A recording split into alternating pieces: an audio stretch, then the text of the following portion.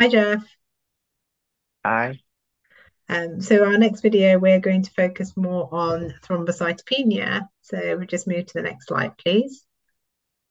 So essentially, according to the WHO criteria, this is defined by a platelet count of less than 100. The main key thing you guys need to be aware of, is the fact that platelets play a key role in primary hemostasis through the formation of a clot.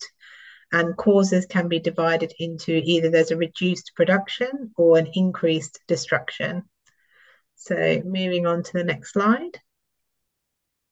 So if you are given the scenario in your interview, the main thing is again to go through it quite systematically as though you're clerking a patient in A&E. So go by the symptoms of the patient, take a bleeding history in particular, to find out how long they've had these symptoms for. Have they had issues since they were a child, or is this something quite new? Um, from a hematology perspective, you want to look for B symptoms. So again, fevers, night sweats, weight loss. Ask about any new bony pains that might point towards certain cancers such as myeloma, neurological impairment, because this could be a sign of either they've had an intracranial bleed or concerningly whether there's another type of complication known as TTP, which we will touch on a bit later. And obviously look for any signs of infection also. From a past medical history, autoimmune conditions are important because they can be associated with a drop in the platelet count. Liver disease as well, particularly those patients who've got chronic liver disease with associated splenomegaly, because that can cause a drop in the platelets as well, and renal disease too. Finally, looking through their medications, you would be concerned about anyone taking non-steroidal anti-inflammatory drugs, particularly as this can affect the way the platelets work, puts them at greater risk of bleeding. Obviously, ask about any immunosuppression they may be taking, particularly those patients who've got autoimmune conditions, as well as cytotoxics or any oncology patients who've had recent chemotherapy.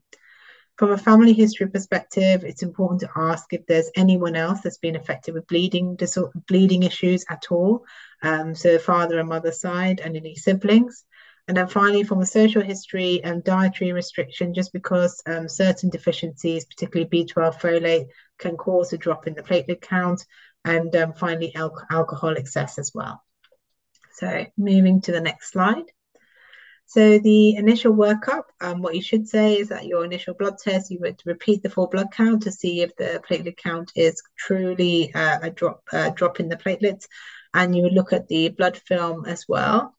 If the examiner asks you, what are you looking for in the blood film, it's good for you to say that you're looking at the platelet size, because sometimes the big platelets or small platelets can point towards the underlying cause, particularly those people who may have a congenital cause. Fragments, because this can be a sign of some other disorder. So, for example, TTP, which I mentioned earlier, which is a hematological emergency, but it can also be seen in other conditions as well.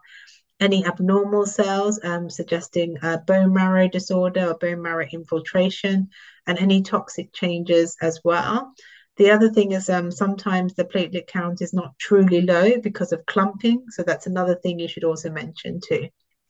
You should also check the hemolysis markers, because again, patients may have hemolysis associated with a drop in the platelets, so raised LDH, low haptoglobin, a positive direct Coombs test.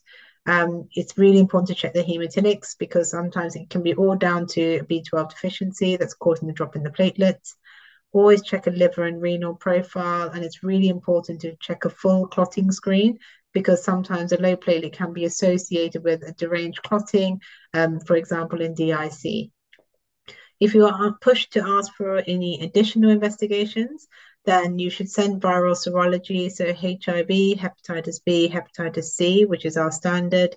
Always check a thyroid profile as well as an autoimmune screen, a serum protein electrophoresis to rule out myeloma. And then finally, if you are concerned, then you may organize a CT, neck, chest, abdo, pelvis, to look for any underlying either lymphoproliferative disorder or any other solid cancers. And then finally, you may consider a bone marrow biopsy. So I will now pass you on to Jeff, who will talk about the management of these patients. Thank you. Before I move on to the next slide, I got a question for you. You mentioned about platelet clumping Yeah. in on a blood film.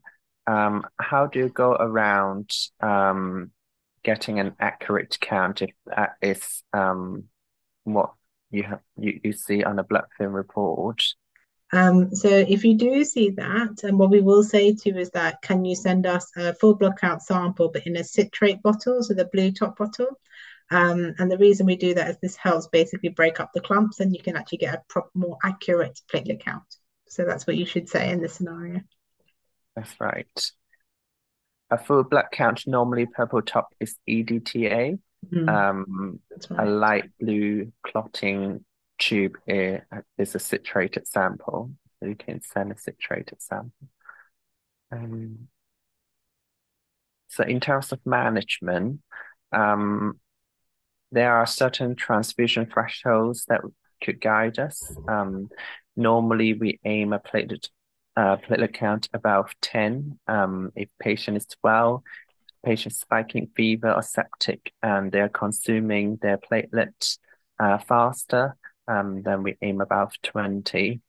If the patient has got any bleeding signs and symptoms, we transfuse up to about 50.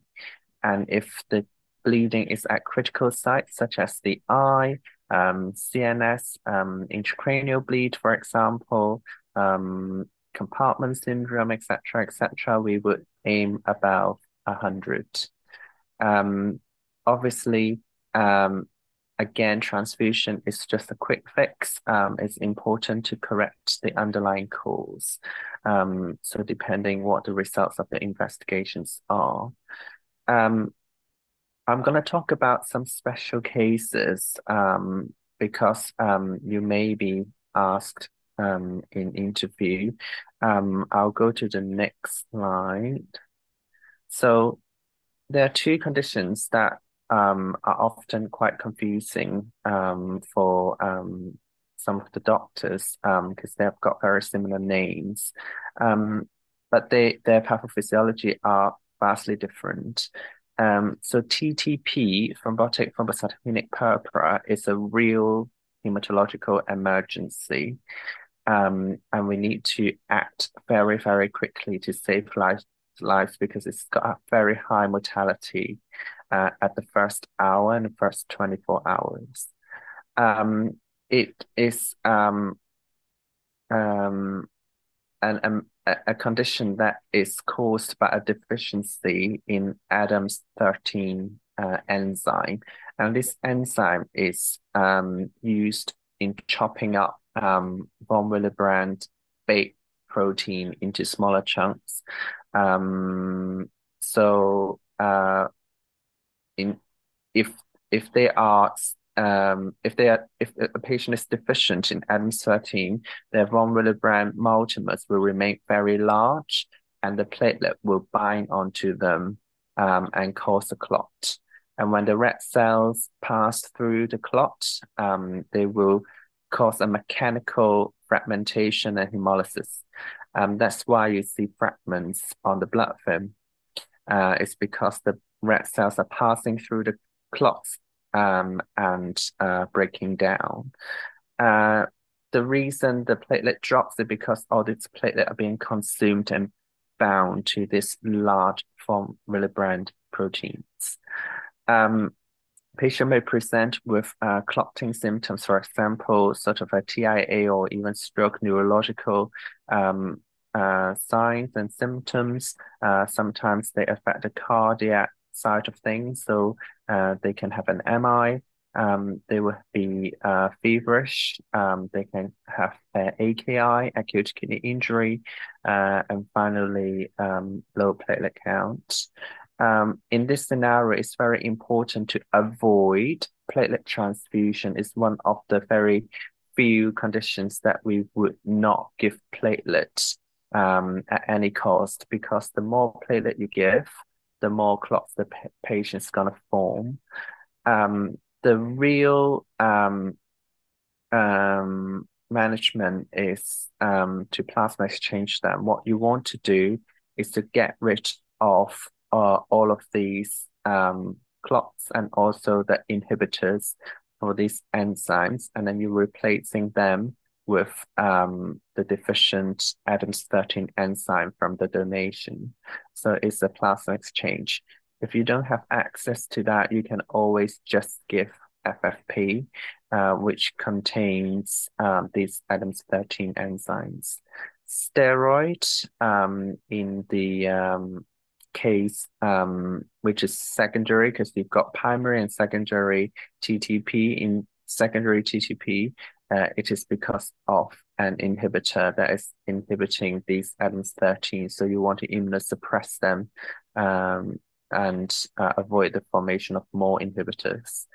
Caplacizumab is a new drug. I'm not going to spend too much time here to talk about this, but you can have a read about how it works. ITP is another condition. It's also autoimmune. It is thought to be destruction of platelet by antiplatelet antibodies, but there are a lot of other mechanisms. What we usually treat with we use steroid and IVIG to immunosuppress the patients in hope that the platelet count would come up when we take away the inhibition. Platelet transfusion is not contraindicated in this scenario, but because of how ITP works, you may not have a good increment because whatever platelet you give may be destroyed by the inhibitors.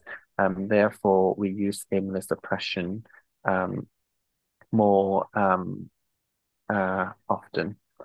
Now, this is our last slide, but there are unlimited causes of thrombocytopenia that we haven't touched on, but this is all just the basics.